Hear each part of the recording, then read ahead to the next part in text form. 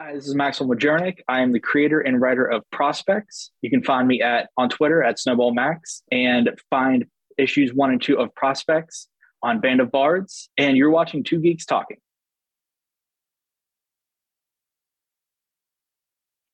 Good morning, afternoon, evening, everyone. Two Geeks Talking is an entertainment industry interview show where we interview the creative people from the comic, film, TV, movie, and video game industries. And of course, I'm your host, Kurt Sasso.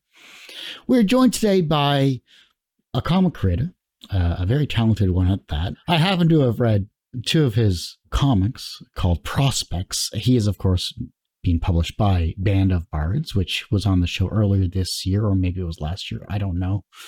It's been a long year, but it's been a fun year. We're joined today by the ever-talented Maxwell Majernik. How are you doing today?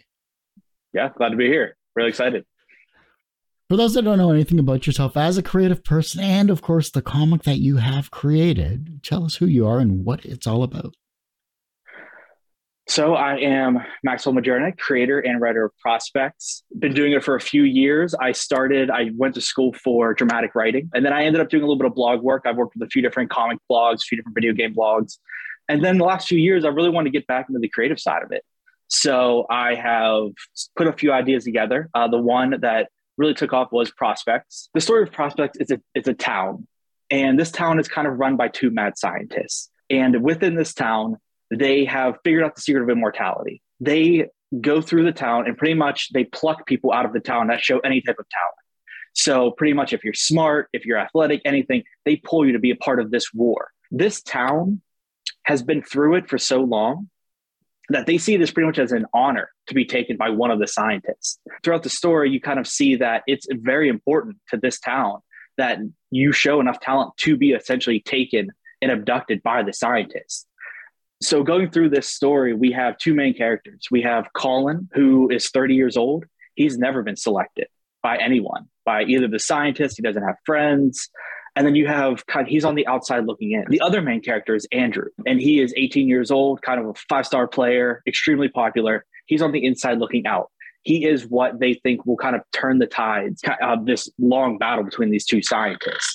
So the whole story is about both of them kind of working on how they fit within this town, that they see them in such different ways. And that is the one thing I loved about this. I didn't know who to root for, so to speak, because that was the most difficult part, because I thought both of their stories, I kind of felt for both of them from a reader standpoint, because we've all been in Colin's shoes at one point in time in real life, where we're still there. When it comes to Andrew, I'm not a 5-star anything whatsoever. I'm 5'3" at most, but I mean, it works out so that, you see someone with talent that's trying to escape. And it's amazing, the 2 dichotomies you have in the series. That was an important part of it, where as I was putting it together, I had the Colin character pretty much figured out at the beginning, because that is what I related to the most. As I was getting older, you just see that there's so much kind of pressure on that window, right? You go from high school to college and you have everything figured out. And if that window closes, you just kind of get pushed to the side a little bit. And there's still plenty more to offer. I really like the idea of the outside looking in. And then as I started working through it, it's like, I didn't want to have just one vision. So as I started thinking, everyone feels like Colin at some point. They feel like Andrew as well. They have that feeling of that hopefulness, and the fact that everyone is kind of hanging on by a thread of like, what are they going to do next? And that's where Andrew started to come together. And I just love that idea of it being this mirrored story of them both experiencing this life in such different ways, but very similar at the same time. So looking at then the world that you've built here, you said this was one of your more successful comics you've written, though. I'd love to know your other comics that you've created that you may not feel are as successful.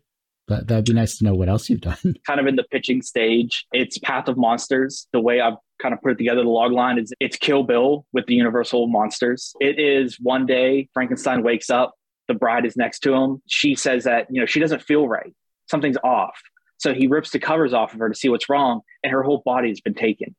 So the whole story, it's essentially a revenge quest where he has to go through to find who stole her body, but he has to bring her with him because he can't leave her there. So he uses the limited resources he has. He grafts her onto a hand so she can walk around, and she essentially plays a backpack too. They go monster by monster trying to find who stole her body and who has revenge, who has those ideas against Frankenstein. It's really fun. It's something I wanted to do, something that's completely opposite of what I'm doing with Prospect. Prospects is a little bit of a tougher sell, right? It has a lot of lead in. It has this big story about, the world and the sci-fi of it. I was like, what can I do that's different, where it's just a very direct story, right? This is character going to destination and just essentially causing as much chaos as they can in between. Now, looking at then Prospects itself here, what was the hardest part about creating that story? Was it the beginning, the middle, or the end? I think it's the middle. It's a little bit of the middle and a little bit of the end. With the beginning, you're so excited about a new idea. It kind of just flows off the page, honestly. You're putting so much out there. You have all the characters. You're just kind of putting them into these different scenes. You're getting all of these kind of scenarios put out that are just so exciting. They're so fun. And then as you start to get to the middle, you start to have to really put the themes into play. And that's where some of them are a little bit tougher to pull out, right? You've already established so much. It's a little bit of really tightening everything up. And that's where it gets a little bit more difficult. And then at the end, I think just writing an end, it's difficult, right? You have to land the characters. It's not like with Marvel and how everything writes, it's an infinite path. It never ends. They don't really have to land it. They can just keep going in perpetuity. Here, it's like, I really have to have it as a solid ending. I think of it like, Stephen King always said how difficult it was to wrap his stories up. Now having to do that finality to it, it's been more difficult than I imagined it would be. So then, in your opinion, what's the most important quality of a writer in comics today, and how does that translate to what you've written? It's being very direct. It's having a strong outline. A lot of what I want to do, it's starting from a very simple idea and just putting together the pieces that you need to build off of it, right? Even with Prospects, I didn't have a lot when I was first putting the idea together. I just more of had an idea of what I wanted to talk about, right? I wanted to talk about, who's determining your fate in that age, kind of aging out of that 25 age range. Was it myself really determining what I was? Or was it the area around me? Was it the expectations put on me by everyone else? And that's really what I wanted to start and say. And it's like, how can I do that? And that's where the talent started to come together. That's where the two scientists and the characters, as I'm working through it, I treat every page the same way, where it's, what do I want to accomplish with this page? And then what do I want to accomplish even with this panel? And then I just slowly add, go micro to macro, and the exact opposite. So it's having a strong outline so you know exactly the story beats that you want to tell. But as you're going to that micro, panel by panel, as you're scripting, it's, what do I need the reader, the audience, to take away from this moment? And that's where you really get into, okay, I can shave off this fluff, because if I've done the same thing in 2 straight panels, I don't need that second panel. I can move on. And that's a big part of where editing is also so important, where you start to see, am I doing duplicative kind of methods? Do I need that extra line of dialogue if I've already established it a page before? Strong editing, which is extremely challenging. Editing is very hard. So it's just having editing, having a strong outline, and just really breaking it down to that very succinct, this is what I need to accomplish on this page, on this panel, or on this issue. Yeah, it's something that a lot of people kind of leave to an afterthought when it comes to creating their stories as well, too. It's usually, I want to make the best story I can, and then let someone else do the editing. The fact that you're self-editing is usually a good thing, too, especially with script writing. Yeah. I have a few editors that help me with, but I do the end part. It's probably a negative trait of me, but I am very controlling of the work that I have. So I want to make sure that it is exactly how I want to tell. As you said it, right? You want to make the best possible story. I completely agree. You also want to make the most effective story. And that's what I've seen as being really important, is a lot of people, they want to make something great. They get hung up on everything. It's like, but it needs to be simple. It needs to be effective, because it has to hit you quickly. And that's a big part of storytelling, that you have to work on it to get to that point. So what was the hardest scene for you to write? The hardest part for me to write with Prospects, as you can tell when I did, summarizing the story, it's a little bit all over the place. Even me trying to re-explain it, I'm going through, there's so many parts that I feel are so important about it, and that I even lose myself. And it's like, how do I get that idea into the story, right? Because I can't just do like all those old 80s movies where they just have a black background with the introduction to set the stage. It's like, where am I finding different spots to kind of do this exposition dump? It's finding little parts of the world to help build that up, but still making it so that at some point it does get explained. And so the way I did it was in issue 2, right? I had someone recite the town history. because that was the only way I could do that exposition dump in a way that made sense. Even with the way I was battling with how I built that story, it was very lived in, right? I wanted that to be purposeful. I didn't want it to be, oh, here's someone new into town, let's introduce them to it. Right when you get into these stories of 1 and 2, right, it's in the middle of their journey. And I did that on purpose. I wanted to feel like you were a part of them and you were experiencing life. So I couldn't do a lot of very common storytelling techniques of just like, oh, hey, we hired an intern and give them the rundown. So I had to find ways to make it feel like you're step by step with them, but also introducing the world at the same time. So that was the biggest challenge I had with the story. So I hope it came through. No, it did. It did. It was one of those things where it kind of had hints of like TV shows like Eureka and things like that, where it was literally just like you're thrown into a small town, but with many secrets type deal. Yeah, exactly. That's the exact feel that I wanted it to be. So I'm really glad that you used that as an example, because that was ideal what I wanted. Well, you hit it out of the park. I loved it for that. That's for sure. I can't wait to see more of the Prospect series. So what's your most underappreciated favorite novel? Wow, that's a good question. Underappreciated favorite novel. I'm trying to think of what I had read. Underappreciated, as I referenced, I was going to bring up Dune as an underappreciated novel. It's a little long-winded, but I mean that's the style of the 70s. I mean, and the artist, the writer's name is slipping for me right now, so I'll have to bring it on the back end. But they did a book about sequential storytelling, and I wish I had. It's called Frames, and it's by an artist who really breaks down how he handles storytelling with comics. And it's been really mind-opening for me. I feel really bad because I got it about a year ago, and it really helped me as I was, coming from screenwriting is what I originally did first.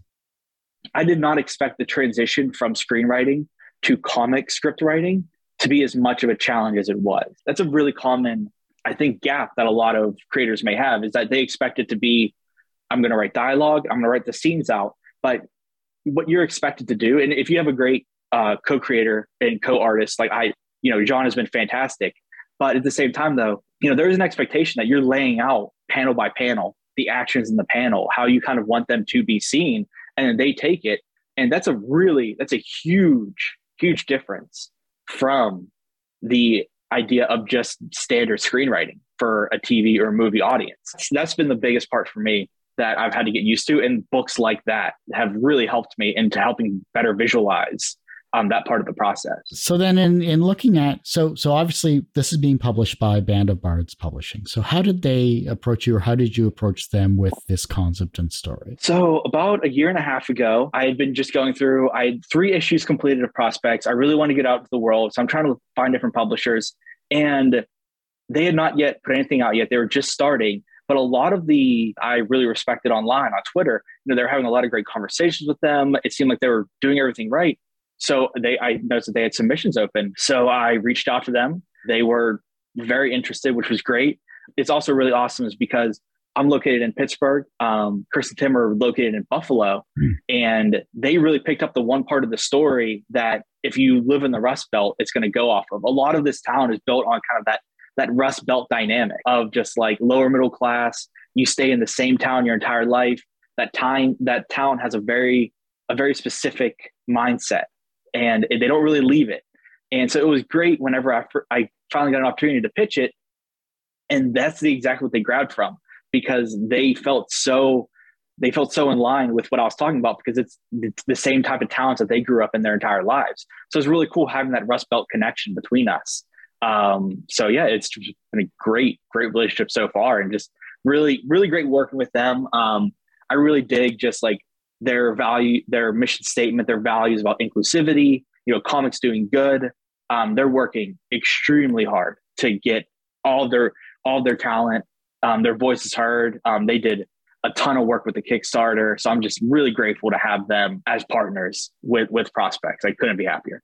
So what's your creative kryptonite?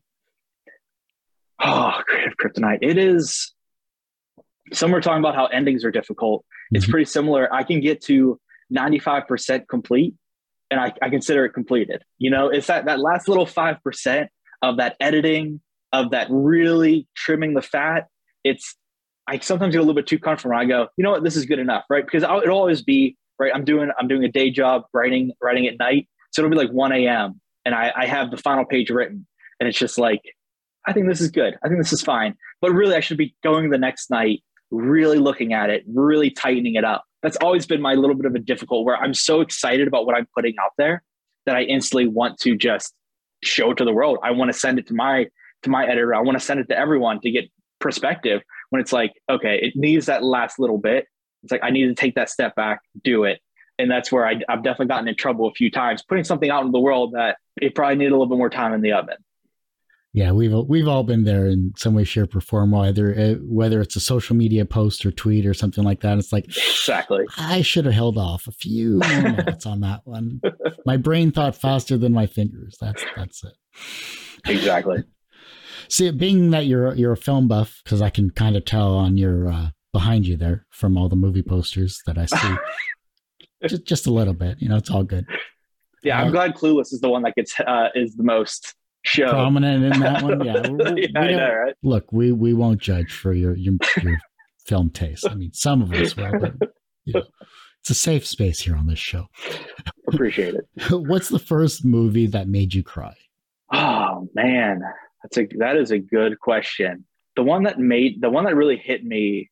I'm just thinking about being as a kid, right? Because when you're a teenage boy, nothing really hits you, right? It's all just, it never really connects in that way. So I'm just trying to think of what's really hit me recently. Manchester by the Sea. Mm-hmm. That was one that like I really don't show, because that's the one problem with like watching movies. Whenever like you grow up trying to write them, you spend so much time trying to dissect them that you don't really absorb them in a way that like some people, like they take themselves out and they just go with the moment. And sometimes when I'm watching movies, I'm sitting there trying to see like, oh, what direction are they going to take it? Oh, that was a really great job of how they were to bring that character in a really subtle way and say these lines. So I sometimes don't get really caught up in the moment of the movies. But Manchester by the Sea was one of those movies that it really hit me in a way where they did all that so seamlessly that I couldn't even dissect it, because it was so perfectly done. And I was just so absorbed in the characters and the moments, and just seeing the main character, how he was able to go through everything. It just really, really hit me in a way that like no movie really has. It stopped making me be a critic, and it made me just experience a joy of a movie. So like whenever it started hitting on those emotional beats, I was just blubber at that point. What was an early experience where you learned that language had power? This is a funny one. I grew up idolizing Kevin Smith, right? He was, especially with my age range, one of the older millennials. When his movies were extremely popular, that's when I was just getting into movies. And seeing what he could do with dialogue, seeing what he was able to do with such low budgets, just people in a room talking, and he can make it so engaging and so fun to just be a part of that. When I think of Clerks, even just thinking of Mallrats, where he was unapologetically talking and having them have these characters talk and write and just be parts of things that you just haven't heard before, right? Just those deep dives in the pop culture that just, it's taken so for granted now because of there are just so many think pieces and so many websites dedicated to this. But like back then, like no one talked about comic books or just anything in general, even just like Star Wars and just general pop culture in that way. And it was just so refreshing. And just seeing how so many different audiences grabbed onto that, even people who weren't obsessed with it, but they understood the fun of conversation. So like, that's something that's always stuck with me, is that, really well-written dialogue and really fun characters can carry a movie in a way that I really, really loved. So it's funny just because like, he's not seen as one of those serious auteur directors, but like, he's had such a profound impact on me. I know a lot of writers who have the same way, where like, I hope he appreciates, he gets his roses of just how many filmmakers he is, inspired with the way he's approached dialogue. I got to interview Jason Mewes actually. And, way. Yeah. It was up in Fan Expo Canada. It was up for, I don't know if you've ever seen this series or not. It's mainly a Canadian thing, but I'm sure you've heard of Todd and the Book of Pure Evil. Mm-hmm. Mm-hmm. So it's a Canadian show that lasted for 2 seasons, maybe 3, and then it went animated. No, 2 seasons live action, then it did an animated final season type deal. Anyhow, so Jason Mewes is one of the actors in that thing, kind of like a side part, but he was in Toronto. Anyhow, he had nothing but good things to say about Kevin Smith and about the creativity that he had and has, I should say, and everything like that. It was pretty amazing. So to me, it's just like awe-inspiring to see how he just is able to kind of pivot into whatever he wants. I see some of these creators and I'm just like so taken back why they'll just be like, you know what, I just want to do this today, and they do it and it's successful. And I just cannot believe that some people just have this ability to use their talents and understand how to put it into every single different type of medium. Like, I think it's so cool that he was just like, he's going to write it because he's obsessed with pop culture. And then he's just going to offhand create an extremely successful podcast network. You know what I mean? And then he's like, well, I'm going to do a road show because I'm going to combine the two things, my actual creations, and people love hearing me talk. I'm just going to combine them, which it seems crazy on paper, but because he can just make it work. And it's like, I just cannot believe that there's just people out there that can do that. Namology I always find interesting when it comes to the creation of your character names, because I think that kind of sets the tone for, the world you're building, basically, especially main character names specifically. How did you come up with the names of your characters there? Oh man, this is a bad question for me.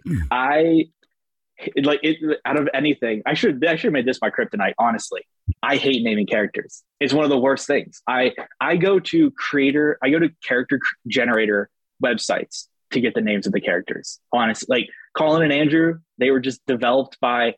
It was like, once again, 2 a.m. I needed a character name. Now, the two scientists, I put a little bit more thought into them because what they were mattered a little bit more. Like Farsimov, obviously, with the Asimov connection. Grabowski, I just did that because I have a big Polish heritage. So I wanted it to have a Polish name. So I had to have a ski somewhere in this story. But you know what? I focus so much more so on the actions and the world itself that, to me, I really don't focus on character names. I wish I did more because, like, as I'm saying them out loud, they have a level of standardized kind of feeling to them. But it's just something that's never been a part of, like, when I write. It's kind of like how Donald Glover found his rap name, Childish Gambino, by doing the Wu-Tang Clan name generator. I read that, and after that I was like, well, I'm not using any of my creative power to make names going forward. Hey, there's some pretty unique names, not only for character names, but for like fake businesses and all that other stuff too. It's amazing what you can do with the dictionary and a couple of genders. Oh, I know, right? It's fantastic. And that's exactly it though, where it's like, it can be stressful when you're like really grinding out some pages. And it's like the last thing you want is like to have to sit there for another few hours and trying to think of that perfect company name. And it's like, you know what? There are tools out there. Take advantage of them. The team itself, when it comes to, obviously you're the co-creator and writer of this Prospects series itself. How did you find your team? Because I always find that interesting. A lot of people say that they happen to them by, chance, by circumstance, by a Twitter feed, by something. How did you find your team? So Gianfranco, he is pretty much the entire art team. He handles pencils, inks, colors, and lettering. Having him as on my first project, it was a little bit overwhelming when I started hearing how everyone else handles it. And there's like, it's like a team of 5, right? And there's all these people. Getting to work with Jean, and he was like, I will handle all this for you. If I have questions, I'll ask you. So only having that one person has been it's been a godsend for me on my first project. I will say that. When I'd written the first script, I felt really good about it. And there was a community on Reddit called r/comic book collabs. A lot of people similar to in my situation, like they had a tough time finding creators, other artists, and it's everyone trying to make a project. So I put my script, I posted on r/comic book collabs. I got a few people who were interested. They posted their DeviantArt pages.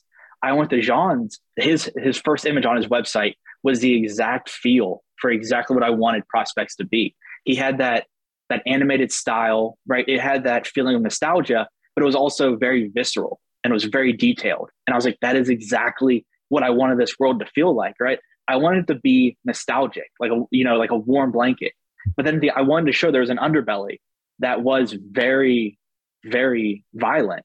And his art style just perfectly encapsulated both of those feelings of what I needed. reaching out to him. He loved it. I tried to give him as much freedom as I could. Right. I had two distinct characters and they had a kind of a distinct look to them, but I was like, one is zombies, one is robots. That's all I have. So please go forward and see what works best for you and your style. Because as much as it is of me creating, it's just as much as him putting these ideas out into the world as well. So I'm trying to, also have that balance where I'm going to give some direction, but he is an artist and he is fantastic. Let him do what he does best as well. And so far he's delivered on just some amazing character design. Even in issue 2, it ends with a pretty intense battle. And how he was able to make those two characters similar but different is fantastic. I'm just so happy with what he's been able to put together so far. So when's issue 3 coming out? Issue 3 should be out, I think, bi-monthly. So issue 2, the physical issue 2, physical and digital issue 2 just came out last week. Digital you can get through, I think, Global Comics and Drive-Thru Comics, 2 great partners we've had so far. And then in physical, Chris and Tim they're going to start jumping on the con circuit, which would be great. And then also through bandofbards.com, you can get physical. So I think we're doing a bi-monthly schedule. So I would say in a month or 2, we can expect issue 3. And it has issue 1 through 3, it really acts as a smaller story. So it really bleeds well into the other one. So it has a great cliffhanger. So I'm so excited for everyone to just read 1 through 3 back to back to back, because it just flows. I'm just really excited for how it's going to come together. Really excited for how 3 came together and how I think everyone's going to really, really vibe off of it. How many half-finished scripts do you have? Oh my God. It's unbelievable. And my notes in my phone are just scenes that don't even have a story attached to them yet. Quentin Tarentino had a really great line where he wrote Inglourious Bastards. He started by writing the bar scene, and then the world came around it. So I've always tried to take that approach to storytelling, where it's like, I don't get hung up on I have to do steps 1 through 10 to make my story. It is, if I have something that I really feel passionately about, I'm going to write that out, and then I'm going to build the world around it. I've always taken that. So whatever type of motivation I have as something's coming together is what I'll focus on. So I do have, I have one right now with 2 characters in a diner. I don't really know the world that it's involved with, but like I have a story and like I'm going to build off from that. But I also have one that is more of a traditional outline, because that's how I felt comfortable engaging with that world. So it's just different. But I mean, it looks like the writings of a madman if you were to go through my phone right now, because it's just, once again, I hate naming characters. So it's, character 1 talking to character 2, side character B comes in. So it even looks even more nonsensical to anyone on the outside looking in. Previous interview I had before this, similar aspect. He's a writer who is also a film buff, who's writing scripts, etc. And he's all self-taught as well. He's the same way. He doesn't like name generation, but I mentioned to him, and this is what I was taught in university, was your script really can't go forward without at least a name. You can't just keep doing man 1, man 2, woman 1, woman 2, in a script like you're doing. Unless you solidify the name, you don't know the real path that you're eventually going to make. Yeah, and that's actually, and it's a great point. Talking about self-taught versus more of that traditional style of teaching. Being self-taught, right? There are a lot of rules that I bend because I may not know better. But as I'm going forward, I'm trying to really hammer these out, though. I do go to more books that teach more of the fundamentals, because they are vital. I mean, a lot of the filmmakers that you watch, a lot of the comics that you see, they didn't just break the rules. They held strong to fundamentals, and they bent the rules where they saw fit to make their story at the best. So even though I feel self-taught, I'm self-taught, I'm doing a lot. As I started to really take it more seriously, I found that I had to start leaning more into some of that traditional mindset, that traditional learning, like building. Like I used to never build outlines. I would just write, and then I would just kind of put it together. But as I started to see, right, that's a great when you have a great idea and you have the whole thing figured out, right? Issue 1, I was able to just write. Now that I'm getting closer to issue 4 and the well isn't as bountiful as it was, I need to do some of those more traditional fundamentals to help it build. So yeah, I completely agree that you have to have those parts of the characters, the title, to really start to, so then when you have to really start getting into the grind and the nitty gritty, it comes a little bit more naturally. Or you can lean on the fundamentals to help you build. Because if you're just leaning on pure talent and excitement, you hit a wall. And if you don't have that part, the proper foundation built in place, it's going to beat you every time. It's been interesting also writing and learning how to write as I'm writing. Because you find different things when it comes to those that have done things before you. You find little tricks that they picked up in certain films or in certain TV series or whatever, where it just something clicks in your own mind that you're like, oh, okay, well, this what they did here will help me in here. This will, this director did this amazing scene here. I understand how he or she did that. That can actually transition to something I'm thinking maybe in the future. So, being self-taught allows you the freedom, I think, to be as flexible as you are with what you're doing. And obviously something's working because you're onto issue 4. So that's a good thing.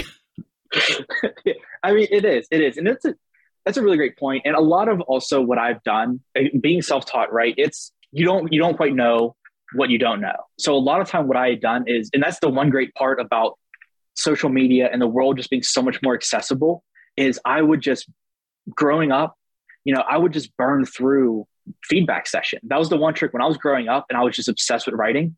I would go onto script websites and someone would upload their script. I would read it, not have anything. And then I would read all the feedback so I can see, oh, am I looking at this correctly? Or, is this wrong? And then someone else is seeing it. So it really, for me, being self-taught, it was getting as much feedback as I could in different ways and from different people, and seeing how other people are doing feedback. Even when I was doing a lot more blogging, doing a lot more comic reviews, doing video game reviews, I was doing kind of the same thing, whereas I would write it out. I wouldn't let anyone else change my perspective. But then I would go and I would compare what I'd put together against the other bloggers of the world, because I want to see, what am I missing?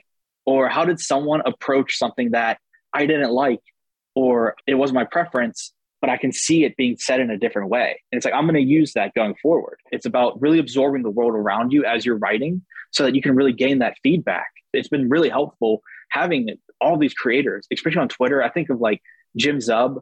He's so open about the process, and getting to hear his perspective of how he approaches everything that he's done so far in his career, and just everyone coming up with me at the same time. I think of that r/comic book collabs. There's a few creators who kind of started at the exact same spot, seeing where they're at now and seeing their success and just like how they got into that process. I can bounce things off of them. It's been vital. You know what I mean? I could not imagine doing this in 1995, where you do not have that group that you can instantly get feedback from. It'd be such an uphill battle. Then quickly, as a journalist, how has being a journalist helped you as a comic book writer, especially when you were a critic as well?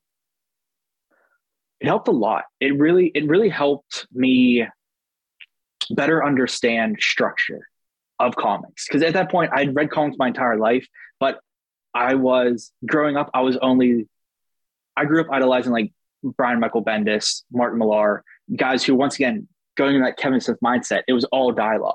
But as I started to have to be a critic and review comics, I started to have to really absorb the entirety of it, the art, the layouts, how they're handling pacing. And that really helped me as I was putting things together to understand how everyone else did it. And it was great. I worked with Comicosity, and they're a great website. They handle, the big companies, but also a lot more indie, because they definitely believe in getting more voices out there. So I was able to review, Marvel Comics, DC Comics, but at the same time, smaller publishers, which then again gave me that very nice perspective of how everyone is handling creation. And that was really, really helped me. I felt more comfortable writing going forward after I had gotten to do a few hundred reviews, because once again, getting to really break it down to see what their comics are made out of, it was really vital. Is there anything I haven't brought up that you'd like to showcase those that are watching and listening to this interview? Just prospects in general. Issues 1 and 2 are out. They are fantastic, speaking personally, selfishly. But Band of Bards, they're doing a lot right now. They're about to do another Kickstarter that goes live on Monday on Zoop, which is fantastic. They're giving another platform, an opportunity for crowdsourcing. So it's Sentience, great talent on the team. Chris and Tim are doing a great job getting it started. So definitely look out for that. There's a few really great Kickstarters going on right now. I think he is Frankenstein Underground. He works with the website Comic Book Yeti, and they have given a great voice to indie comics. And they've really focused the past year on crowdfunding comics, smaller publishers. And he has a Kickstarter going on right now. It's fantastic. It also, on top of that, what him and Comic Book Yeti do for the community are so important. So, listening to this, a writer with a smaller publisher, having that journalist side almost just as vital, because it really is a two-way street for us. And I know it could being on your side as well, doing the interviews and hearing these creators, they do have a tough time because these big publishers, I mean, it's not their fault, but they do take all the oxygen out of the room. So giving creators that opportunity, it's so important. I mean, I really can't say how important like just this conversation is, and just what some of these websites like Comic Book Yeti do for the community. So, those are just a few things that I would really like to just shine a light on. I'm thinking also one of the guys that I'm with on r/Comic Book Collabs that I've come up with, known him for years. He has a Kickstarter going on right now. If you search his name on Kickstarter, definitely give him an opportunity. He's been doing great work. He's been self-published this entire time, 5 years. He's had a few titles under his belt. So once again, it's just great seeing a community together, just working on things, doing different ways, and just seeing how large this self-publishing world, this small publishing world is. Really exciting. And it's ever evolving too. It's amazing what else is coming down, and in a month's time or a week's time or whatever it is, I'm sure there's going to be much more in the future. Very much so. Very excited. People. At what point are we good enough? Oh. I mean, never. I mean, that is the toughest. That's the toughest thing for me at this point in my career. And I've always, my wife yells at me every time I'm so hard on myself, but it's really tough to break out of that failure mindset. As I was saying, how important it is having that community with you. In the back of your head, you're always comparing them. You're right. You're always using them as a benchmark. If you're not hitting the steps that they're hitting, it's tough to break out of that mindset. I never feel it's good enough. I have 3 successful Kickstarters, but if you asked me, I'd say that they all failed because they didn't raise enough money as the person I was, coincidentally running a Kickstarter next to. It's a very tough mindset. It's a good mindset in the way that it breeds competition, right? You're never settled. So you're always trying to push the boundaries, right? I never feel comfortable. So I'm always trying to find that new technique or that new way to tell a story that will get me ahead. But at the same time, though, it is a little bit exhausting, always being in a fail state, which is tough. And then, going back to the idea of being self-taught, doing a lot of that, it's tough to shake imposter syndrome. You don't know what you don't know. You walk into these rooms, everyone has the degrees, they have such a large resume. It's tough just putting your work against theirs, knowing that you don't have the background. That's also been a challenge for me in all aspects of my life, trying to think that I deserve to be at the same table as some of these big dogs. I'm still working through it. I'll just say that. What's the second wisest thing someone has ever said to you that has stuck with you in your career? It's that no one will wait for you. It's a big challenge, especially younger in my career. I was always expecting someone was going to grab me and put me through the process. You have to be the one who's going to be proactive with with what you want to do. You can't wait around expecting someone to find you, right? You need to be the one who's out there putting your work in front of people, either to try and sell it or just creatively. When I was younger, I thought everyone had all the time in the world to look at random scripts online. But as I get older, you understand that everyone has so much on their plate. They're not trying to just find random people to pluck out and to give a career. You have to work extremely hard and you have to be proactive, and you cannot wait around. What someone told me is, he said, never wait. You have to be the one who goes and does it. It's really important, right? When you get to a certain point of your career, yeah, people will look for you. But until then, they don't know you exist until you let them know that you exist. So you have to keep pushing. What lesson in life did you learn the hard way? You have to be able to bend. I definitely had a few publisher interactions that I regret from, a few years ago, where they don't have time to wait for you. They don't have time for you to learn on the job. I was very controlling over my work, and I wasn't really bending. And they don't have time to handle a diva attitude when they have all these things.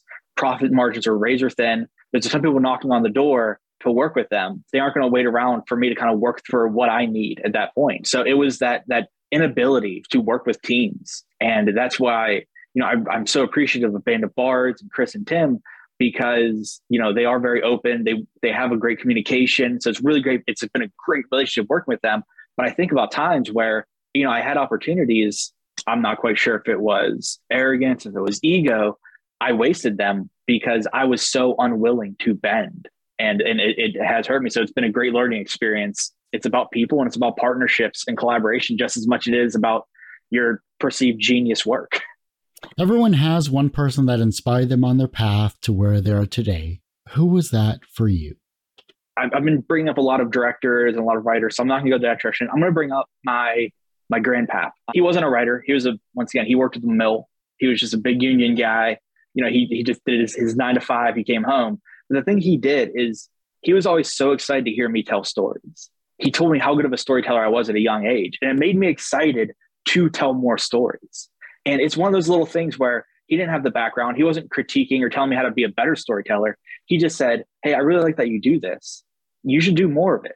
And it's those small little interactions that you don't expect that makes such a profound impact on someone. But me in my formative years, giving someone the joy of telling them a fun story, right? That was enough to make me want to learn it on my own. So even though, he wasn't the one who taught me the foundational elements of storytelling, him just being there, just being like, hey, I really love this little story you told. That was enough for me to do what I needed on my side to get better. From a professional perspective, you are now a published author, or soon to be published author, I should say, with volumes 1, 2, 3, and up to 5 or more of prospects from Band of Bards. So professionally, you are successful. Do you consider yourself personally successful? I don't. It's tough. I'm always looking for that next one. And it is a big part, right? You celebrate the wins, even if they're small wins, but I have trouble doing it. At this point, I would consider it not a failure, but needs improvement on the scale. So it depends on who asks me right now, because I think, I want to give candid reactions of what it is like being a smaller creator who might not have the amount of accolades under their belt and who are struggling with it. But it is a challenge. And I do see it. It depends on how I wake up. Sometimes I feel like a failure. Sometimes I feel like I'm on top of the world, but a constant battle. The reverse of success is failure, since you brought up failures yourself as well, too. How do you deal with your failure? Just trying to make it as black and white as possible. Trying to look at it not from emotion, right? Like what actually happened? What was the failure? That I can break down, take all the emotion out of it, and just see what went wrong, right? In my previous example, right, it's just a project for that publisher. But for me, it was my life's work at that point. And it's like, take all of that out and just see what it was. It was a conversation that 2 people were just sparring. And it's like, okay, here to make that conversation better, I should have went in this direction. I should have allowed this type of feedback. And that's how you have to just take all emotion out, look at what happened to cause that failure, and just approach it in that way. The young generation is looking at your work and becoming inspired to be creative in their own way. And the fact that you have the younger generation with you in twos at that point are looking at you as an inspirational person. They eventually will, I'm sure. How can they inspire the generation that follows them? I think it's just always be learning. It's always be writing, always be learning, always be creating, but knowing that it's always a consistently moving process. It's never an end state. And that's what's been really helpful for me, once again, is I'm still learning as I'm writing. I don't consider it that I've got my education, now I'm just going to write in the way that I do. It's always trying to learn, always trying to be better. And that's what's going to really help you as a creator going forward. And that's what should be kind of inspiring, is to know that you never what you were 5 years ago, and you can be better in 5 more years. If you're learning, if you're working really hard, if you're looking at your work, taking in feedback, that you can always improve, always be absorbing the world around you, and really trying to just experience, different types of culture that you might not have experienced with, to get that better perspective of what life is, right? Your characters are going to be more nuanced and they're going to be fuller if you really get to actually see how they live. And that's by experiencing their lives. That's by watching their type of, watching their documentaries, watching their creations. is how you're going to get a better perspective. So I think it is just experiencing the world and always be learning. Last question I have before we wrap things up here is, since you are a movie buff, I would be very remiss if I did not ask this question. If your life became a live action film, what would its title be? And because you are a Tarantino fan as well, too, what would the soundtrack be? It'd be Imposter Syndrome. That'd be the title right there. It'd be a constant struggle in every part of me trying to figure out who the imposter is. I think as a soundtrack, that's a good one. It would be interesting talking about a life of someone who's obsessed with movies, then my soundtrack would be my favorite songs from other soundtracks. So it'd be my personal mixtape of Quentin Tarentino movies and Edgar Wright movies. So as you're experiencing it, thinking that, hey, this is who I am, but really all I am is what I've been influenced by.